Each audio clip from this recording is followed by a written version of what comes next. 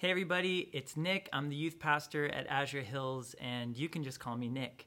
And whether you know me well or not, this is going to be an abnormal request I make here at the beginning, and that is that you would grab something to take notes on, whether it's a phone that you have with you, or a pen and paper, or watercoloring. Whatever you want to do to take notes, I would love for you to take some notes today because I want there to be active listening and engagement, and this is a message that I hope you will really take action on, and we'll get to that at the end. But I'm going to give you 10 seconds because I know I don't like to miss anything. So here it goes. 10, 9, 8, 7, 6, 5, 4, 3, 2, 1.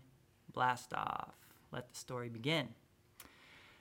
I was away from home. I was on a bus and I was trying to read or maybe sleep or something, but it was difficult because something was happening on the bus that was disturbing me.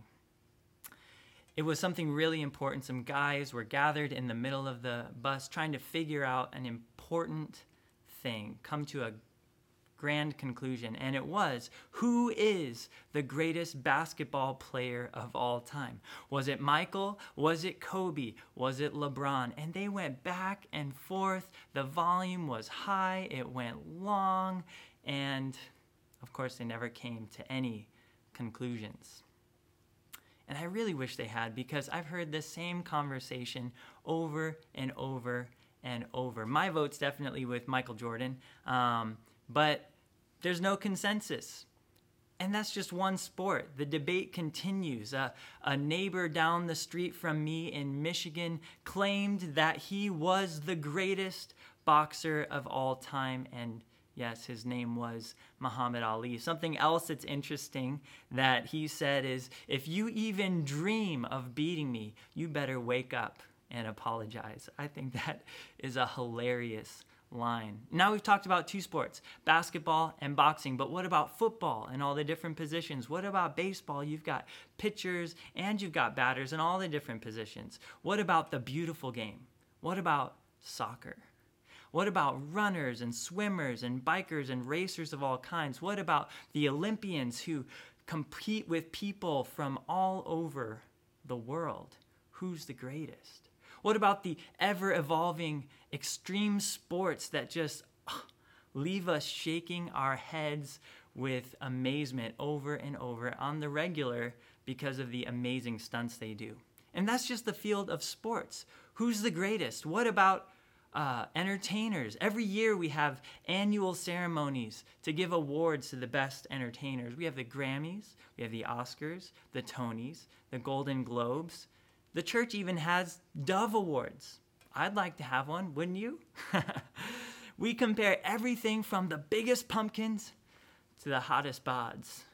We compare everything. Who's the greatest? What's the greatest? What about all the teachers, the speakers, the writers, the scientists, the thinkers, the world leaders, revolutionaries, presidents? The list goes on and on. Who is the greatest? Who's the greatest of all of these? The question is constant for us. We admire the dedication, the excellence, the talent, the gifts, the prominence, the beauty, the ability, the personality, and the charisma. And these greats can inspire us to do what we do with more passion and diligence. That's good, because we all want to be great too. We want our kids to be good as well. I was one of those kids once, playing soccer, trying to be a great baseball player as well, with my mom screaming from the stands, "You can do it!" I felt like, yeah, I got this. And later on, it was school. I got into school when I was in junior high. It started to feel important to me. Later on, I got into music and I got into speaking. And whatever I do, whether others think I'm great or I'm not great, I always want to be great at whatever I do. And I see a lot of achievement in this community more than any other I've ever lived in. There's a lot of achievement that people are striving for. There's musical, athletic, scholastic, and professional successes that we're striving for and attaining. There's incredible educators and healers and leaders all around us in this area. We all want to be great. And I think we should try to be great. Yeah, let's all be great. Why not? But then there's a problem. There doesn't seem to be a lot of room at the top as person after person and generation after generation and community after community and country after country has up-and-comers who are trying to dethrone whoever is considered the greatest at the time. There can only be one at the top. Even churches compete, and congregations and prospective church members ask themselves, who's the greatest? And they proceed to talk about pastors and facilities and musical style and the warmth of the congregation and potlucks. You got to throw in potlucks to that conversation. We all make these comparisons. We want to know and be associated with and be the greatest. And we wonder, how can I be great? Well, that's what we're going to talk about today.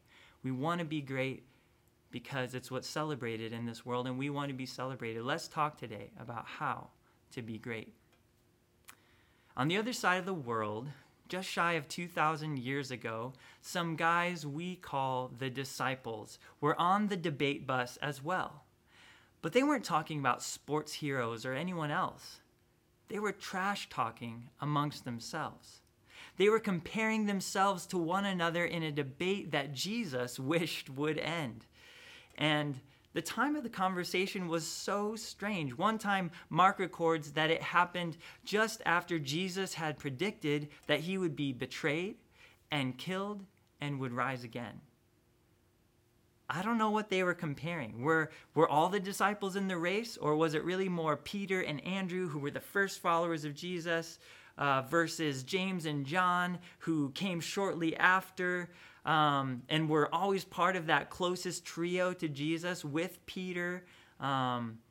They were close to Jesus, this trio. They saw more miracles than any other disciples. They certainly seemed to have VIP status when they got to see Jesus go up on the mountain of transfiguration and his glory shone, and he was with Elijah and Moses. Wow, how incredible to see these guys.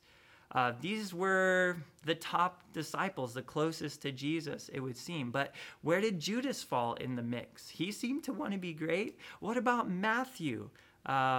Did they jockey back and forth talking about miracle stories or converts they had made, their speaking, thinking, and professional abilities? How are they determining who was the greatest? Whatever it was, they must have focused less on the part about Jesus being betrayed and dying and more on the part of rising, because they wanted to rise with Jesus. They wanted to be great. Maybe they were all kind of jockeying about this. Maybe they were doing like Peter, saying that Jesus could never be taken out like that, forgetting that Jesus had pulled him aside and said, "Get behind me, Satan." But maybe they boasted about how I wouldn't let that happen to Jesus, and how they'd rise up against the Romans or anybody else who tried to do something like that to Jesus. Well, just before the story that we're going to get into today, Jesus again predicted that he would be betrayed and killed for the third time now. It happened 1, 2, 3 times. And in this instance, he went into great detail. He said it would happen in Jerusalem. He would be betrayed. The chief priests and scribes would be responsible. They'd condemn him and hand him over to the Gentiles, the Romans, who would mock him and scourge him and spit on him and kill him. Jesus got explicit in his details of what would happen. And he said 3 days later, he would rise again. You wouldn't believe the very next thing that happens in the Gospel of Mark, chapter 10, verse 35. Then James and John, the sons of Zebedee, came to him. "Teacher," they said, "we want you to do for us whatever we ask." Did you get that? Jesus talks about his coming martyrdom, and they come like, "Yo, Rabbi, we want you to do whatever we ask." From the Greek, you could even read that they demanded that Jesus would do whatever they asked. Can you imagine? Now, Mark wasn't an eyewitness to these events. He was told the story later. But Matthew, maybe he was there. And he says that these sons of Zebedee, also called the sons of thunder, didn't come to Jesus alone. They came with their mother. Their mama came, and she's the one that asked that Jesus give these positions to James and John. That's right. Mama came to the rescue. How do you feel about that? It feels kind of like they're missing the whole point. They really aren't getting it. Can you imagine making demands like that on the most popular leader of our day as he's just announced his impending death? Do whatever I ask. But they may have felt so comfortable to make such an audacious demand because of how Jesus always was with them. He was a friend. And I love how Jesus shows up in this instance as well. We see his response in verse 36. And I think this response doesn't just go for these disciples, but for us as well, when our prayers may not always have the best direction or motivation. Jesus simply says, "What do you want me to do for you? What do you want me to do for you? How can I help you?" Jesus listens, and he's ready to help these kids of his and all the kids watching, listening to this message right now. Come to Jesus with whatever you want, and he'll bring good out of it. You can be assured of that. And just watch what happens. They replied, "Let one of us sit at your right and the other at your left in your glory." The key word here is glory. They wanted the glory. The right and left-hand men were positions of power and fame, and most importantly, glory, right? They wanted those spots. What a request to follow Jesus' prediction of his martyrdom, right? But if, as Jesus said he was going to rise again, whatever that meant, wouldn't he be the only person in history to pull that stunt off?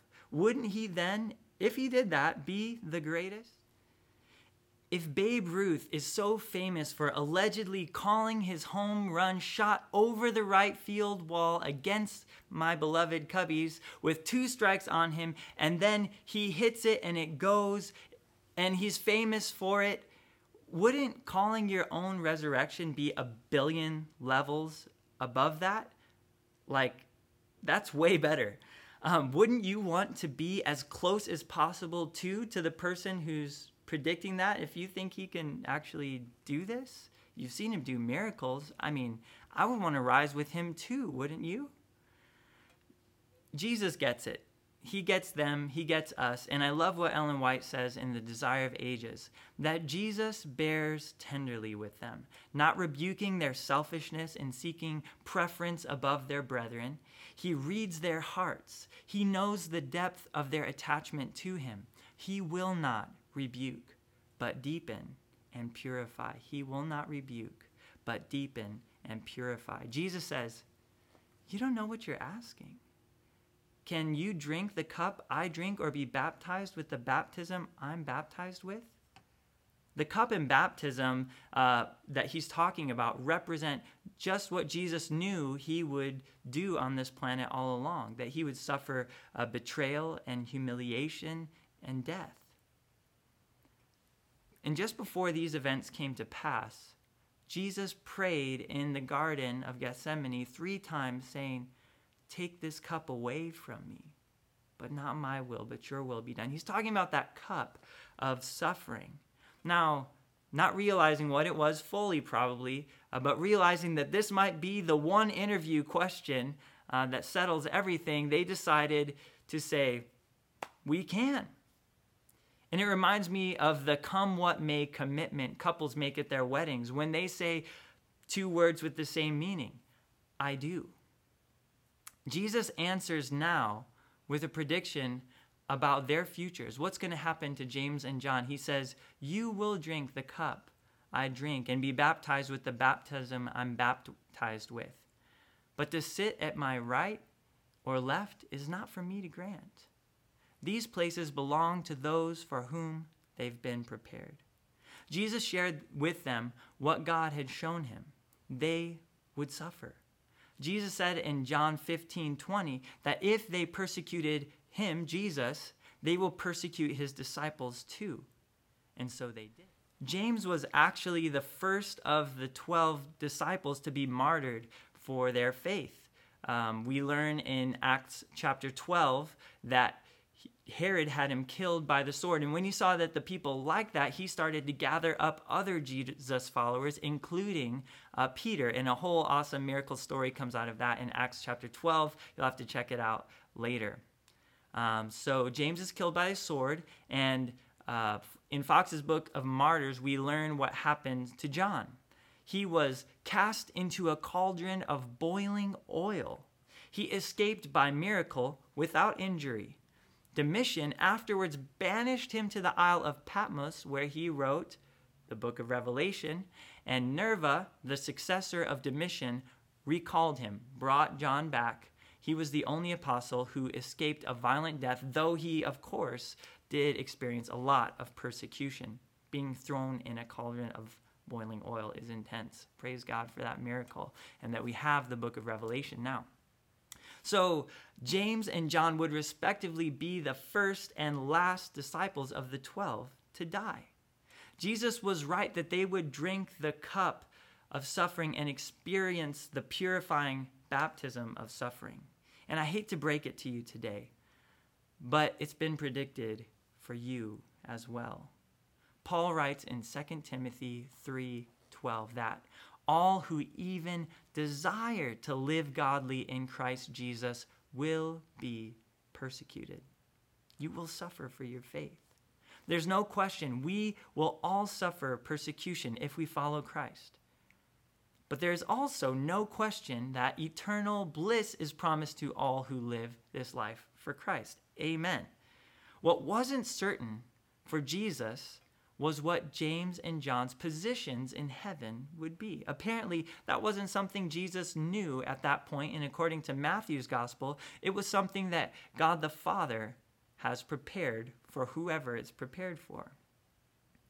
Now, if you're wondering what your position will be in heaven, the Bible says something beautiful about it, but I'm going to save that gem for the end, so stick with me.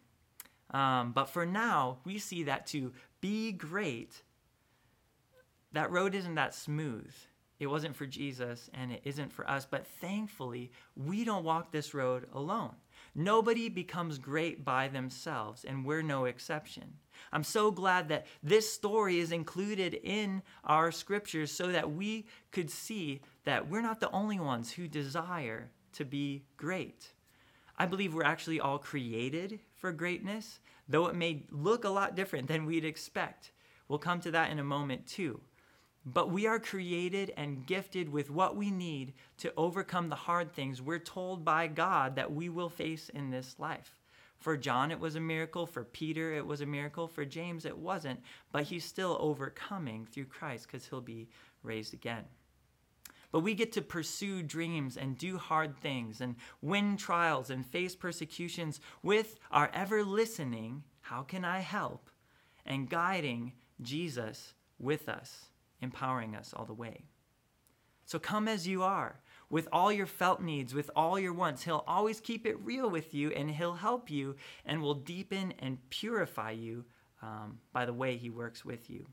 Well, it wasn't long until the other 10 disciples, who also wanted to be the greatest, found out what had happened with James and John and Mama and Jesus. Somehow the conversation got leaked, and the rest must have felt that James and John and their mom beat them to the punch. Mark says that they were indignant. They were resentful, angry, hurt, offended, annoyed, and as our British friends might say, they were not best pleased. A couple of players on the team were trying to rise up to higher positions through a private meeting with their coach, and they brought their mama. I like that point. You can imagine the news station being all over that, asking Peter, what do you think about this? And he blows up, and the brothers are defending their position, and Judas is making some witty comment, and so on and so forth. Before things get out of hand, Jesus calls a team meeting. And this is the shocking, awesome speech that he made, starting in verse 42. It goes something like this. Look, guys, You've seen how the godless rulers throw their weight around. And when people get a little power, it quickly goes to their heads. It's not going to be that way with you. Instead, whoever wants to become great among you must be your servant. And whoever wants to be first must be slave of all. For even the Son of Man did not come to be served, but to serve, and to give his life as a ransom for many. Whoa, what a speech. One commentary said that this is the pinnacle and point of the whole book of Mark. Now here's my interpretation. Worldly people use prominence, fame, knowledge, strength, ability, sexiness, money for self-serving means to get whatever they want. But that's not how Team Jesus works. If you want to be truly great and win the eternal championship, which is Jesus' plan for all of us, you've got to use all you've got, not to serve yourself, but to serve and advance others.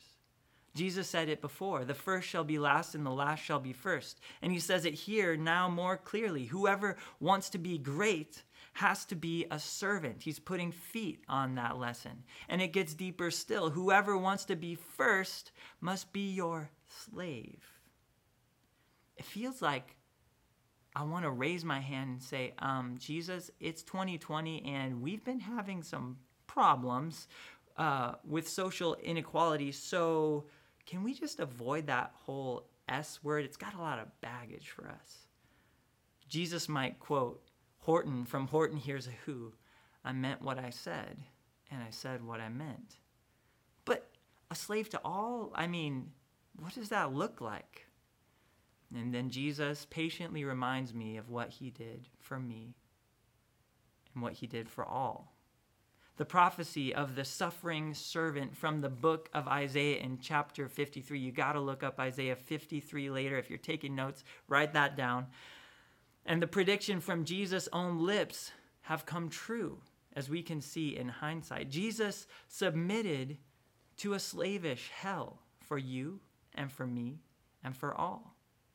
Even for those people you don't like, even those with different views and beliefs and lifestyles.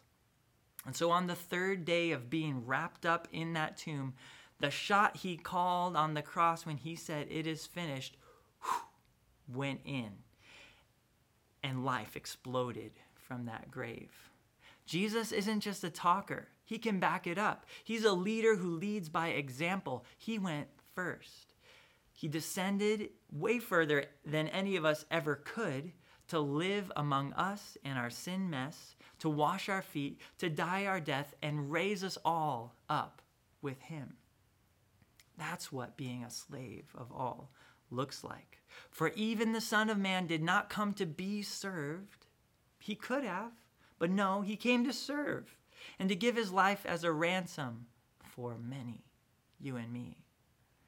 Jesus' example adds all the possible weight to his words. There's nothing that he could do to give more evidence to the reality of this. He did just what he said he would do. He called his shot. As Andy Stanley says, when somebody predicts their own death and resurrection and pulls it off, we should go with whatever that person says. Follow them. Jesus is our example, so let's be like him. Let's do what he says. Let's be slaves of all in Jesus' way. The reason people don't feel the weight of the sacred words of our faith is that we know them and we say them, love God with all you are and love your neighbor as yourself, but we don't usually back them up with our lives. May God help us. May he help us to follow his example. May he live inside us and transform our motives, moving us from selfishness to selfless love and service. In our moment-by-moment living of our short lives in this needy planet, may we be servants like Jesus. I want to share one more point from this pinnacle verse in the book of Mark. It's the very last part. Jesus gave his life as a ransom for many.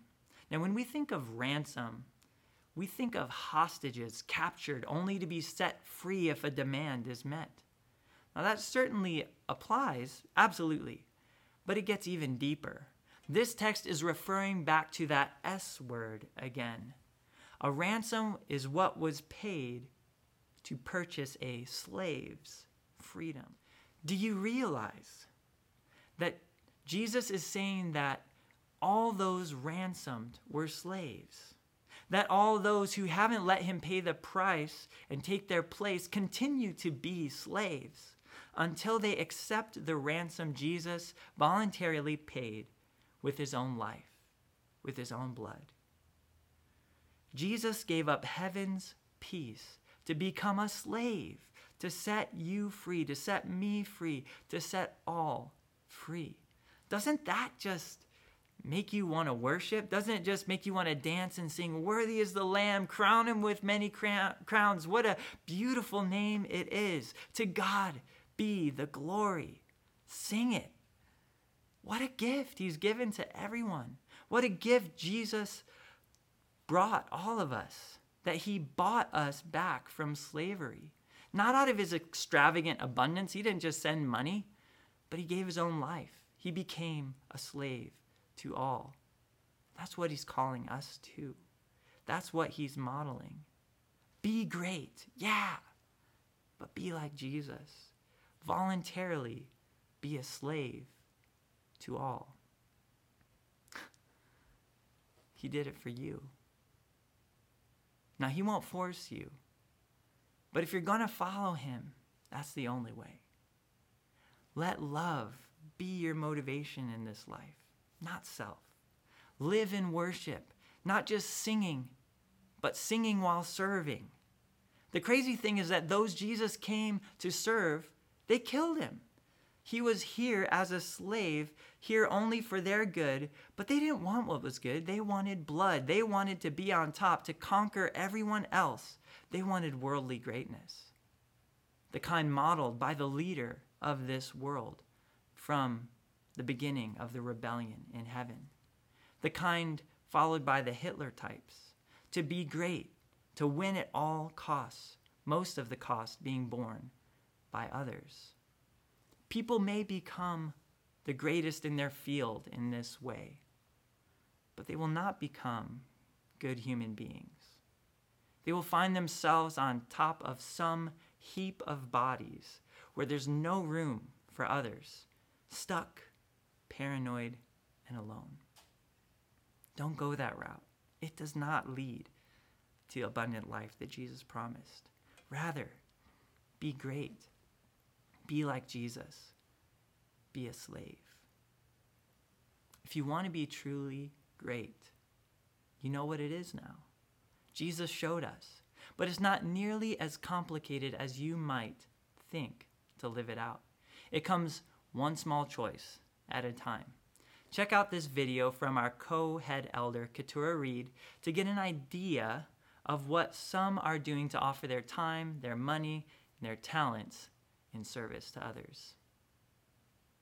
Today we are serving the community, giving them food, water, and we're also providing haircut services. It's actually a whole block of people living out in tents right outside the Path of Life Ministries, and because of the pandemic, shelters are closed, so people have found a little community out here pitching tents right next to each other. And so if you drive down the street, you'll see on both sides of the road, tents just going all the way to the end of the block. We've been doing this since March, since the pandemic happened. Most of the food is actually home-cooked meals from one of our volunteers. We originally were serving our community in San Bernardino, but we decided to come out here because there's a lot of people on the streets here behind us that have lost their jobs due to coronavirus. Recently we have people from Loma Linda, dental students who have experience cutting hair.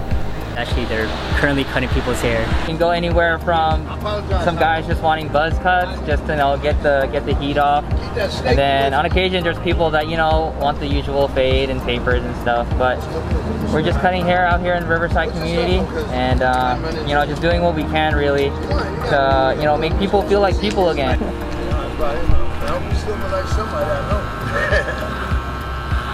Would you like a haircut, sir? How does it make you feel to have this team out here? Oh, it feels awesome that there's someone to come and help us feel better about ourselves. How do you like your haircut? I like it a lot. It's really cool. We're not the only ones out here wanting to help people, help each other. And so like that kid that we just saw earlier, you know, it was so cool to see him. Me and my cousin and my mom and my auntie, we just came out to feed the homeless because, to be honest, I think that it's not right for them to just like be out on the streets, especially with what's going on in the pandemic, and it's hot out here. That's why we just came out here to give them ice cold waters and some snacks and lunch. When I was turning 8, we came out here and then we had fed the homeless. My mom, she asked me, she said, "What do you want to do for your birthday?" I said, "I want to feed the homeless." She said, "You sure?" I was like, "Yeah."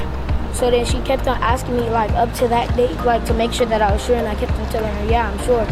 And then we came out to feed the homeless and we gave them spaghetti, a dinner roll, some drinks, and I think it was something else, but I forgot. And my birthday cake. I hope that, you know, the community out here experience hope and experience love of Jesus through his servants. We share God's love to whoever who wants to accept us as friends, and we are all God's children, and that's important to show people in the streets that they are loved as well. And 1, 2, 3. Awesome. Thank you guys so much. I don't even know why I'm smiling behind you.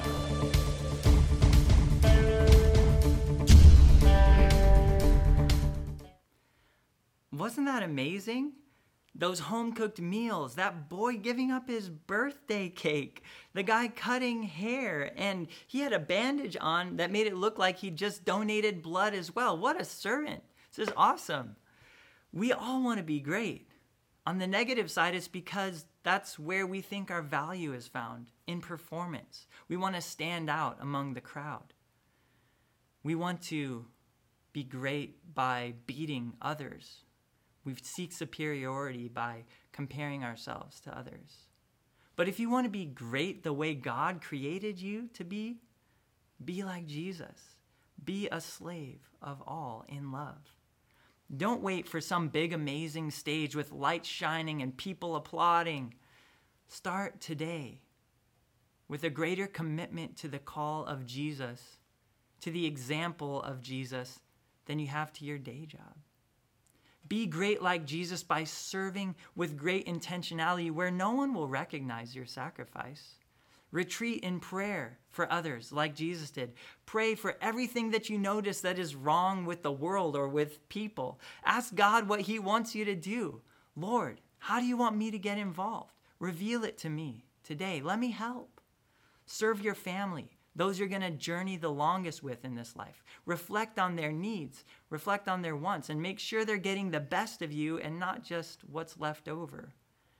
If you feel like you're out of touch with what they need or want, ask Jesus awesome question from our passage today. What do you want me to do for you? Hear him out. And if it's something you can do in love, do it. If it's not something you think is going to be best with them, pray for discernment, meet them where they are, and God will lead you forward. As Jesus instructed, serve those who will probably never be able to pay you back for your kindness. Like your children. I'm kidding, but I'm not.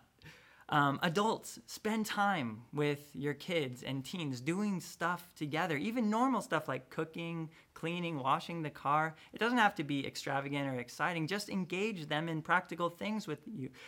Talk to them. It'll take longer, but with the right attitude, it will be a lot more fun and a lot more rewarding for the relationship. Get to know them and care about their needs and their dreams. Yeah, they want to be with their peers, but parents are the greatest influence in their life. You are great, a great influence. Aunties, uncles, family friends, teachers, church folk, you have no idea the impact that you can make on our young people. It's because of my uncle's influence that my brother and sister picked up and moved from Michigan to LA to live and work there.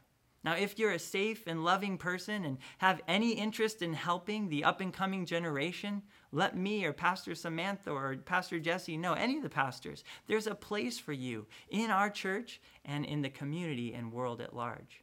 Kids and teens, you may never be able to repay your parents and the other adults in your life for all they've invested in you, but you can honor them, you can serve them, and make your parents glad that they had you. Again, kidding. But not really kidding. No one can touch a parent's heart the way you can. They feel a lot of responsibility for you. They got to make money for you, educate you, disciple you in God's ways, and just make sure you survive to adulthood. Show them sincere gratitude. Listen attentively. Step out of your world and notice their burdens and see what you can do to help. Lighten their load. Ask what you can do for them and serve with a smile. You might be surprised by the impact and the results. They may shed tears. If it's not your norm, they may get suspicion, ask, oh, what do you want? Well, feel free to tell them what you want. I mean, they asked. But keep it up, and you'll have a much better experience in your relationship with your parents. Young people in our society don't always have the best reputation. Let yours stand out by showing that you think about and serve others just because you want to express and extend the love of Jesus. 1 Timothy 4:12 says that the young should set an example in what you say and how you live and how you love, in that childlike faith and in purity. God's telling us this because he knows that with him you can do it. You don't need to base your actions on what adults or peers do. Don't wait for people to treat you with generous love before you're willing to pour some out. Just be great by service. Love doesn't wait to be loved first. Be the first to serve and give. If we all keep waiting for other hypocrites to do what they say, how are we any better than they? We all know we're to love God and love our neighbors. Let's break the crazy cycle of waiting for someone else to love first, and let's go. Let's put that love in action today. Let's all be great.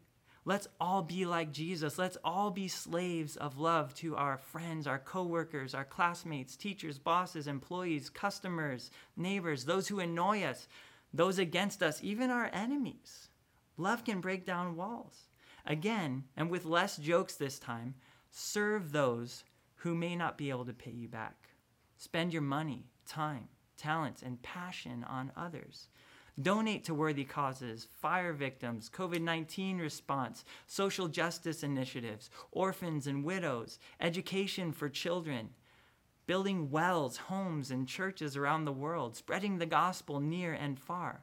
Budget money so you have some to give away to needs when you hear about them in our community. Carry helpful items in your car to give away to our homeless population that's just asking for help on our street corners and intersections. And don't worry about slowing down traffic just a little. And always, you can donate to the Azure Hills Youth Budget. If you believe in the vision of hope and love and diversity of the Azure Hills Church, please do consider supporting this church. Take some time to investigate the causes that are out there and pray. Wherever you give, be intentional and consider giving with consistency. Be a servant missionary. Find needs and do what you can to fill them. If you don't have the money, try to raise the money. This is what Jesus does for us daily. He sees our needs and he's ready to meet them. Use whatever spiritual gifts or skills you have to serve. If you don't know what you have to offer, ask God to show you. That's a prayer he wants to answer. Experiment. Don't be afraid of trial and error. It leads to growth. And ask somebody who knows you. Someone who knows you well will be able to tell you what they see in you. I did this with a friend just this week and was so encouraged by what they shared, what they saw in me. Pay attention to your passions, personality, surroundings, and life experiences in the discovery process, as well as you consider where and how to serve with consistency. If you figure out who you are and where you feel called to serve and still don't know where to start, don't let that minor detail get in the way. Look to those who have gone that way before you and ask that favorite question again from our passage today. What do you want me to do for you? Ask it of leaders. Listen to those in need, and then jump in and start helping. It can be super fun, and it will be way more rewarding and rejuvenating, honestly, than passively scrolling through social media or chilling in front of the TV for hour upon hour. You won't feel like serving most days. I know this from experience. I don't. You'll want to be served instead. But don't give those feelings more play than the call of Christ, who didn't come to be served, but to serve and give his life as a ransom for many. Be great. Be like Jesus. Be a slave.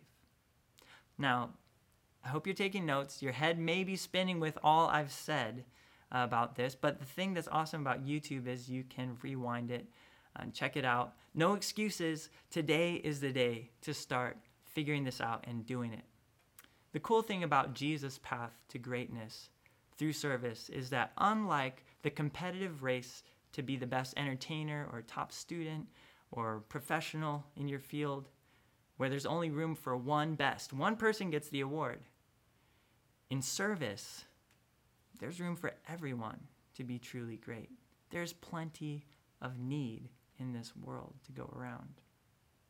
As I've just grazed the tip of the iceberg in listing a few needs in this world, you can already see that there's more than enough room to serve for every single person to be involved. Now, it's not a competition, one person, group, ministry, or church against another.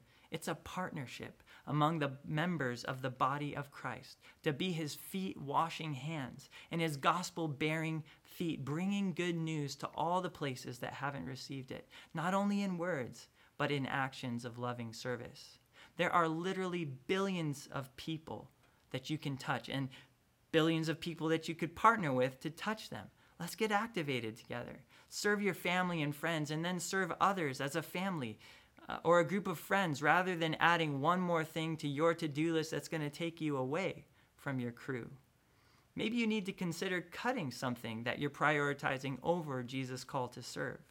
Are there things that you spend a lot of time and money and energy on that really just aren't that important, especially compared with this? May God help us to get our priorities straight and help us love him by loving his children in need. I know a lot has been cut because of COVID in this season, but consider this as an opportunity to align your priorities with what God's priorities are. Let's serve as voluntary slaves of love to set people free from the oppression of seeking greatness by achievement and self-reliance. Let's introduce them to the God who meets every need with lavish grace and gives success as a gift. He's so generous, he's so inclusive that even in eternity, he doesn't hog the top seat or top spot. He shares his greatness. Now, this is your position in heaven that I said I was going to share earlier. Revelation 3:21 says that for those who overcome, and that overcoming is done by his grace and his strength, he lets them sit with him on his throne, the place that he reigns from. He lets you sit on the throne with him, just as the Father had him sit on his throne with him. That is the position that is given to you by God. There is room for everyone in service, where in self-service there's only room for one. Let's all be great. We can all be great in Jesus. My mind is blown.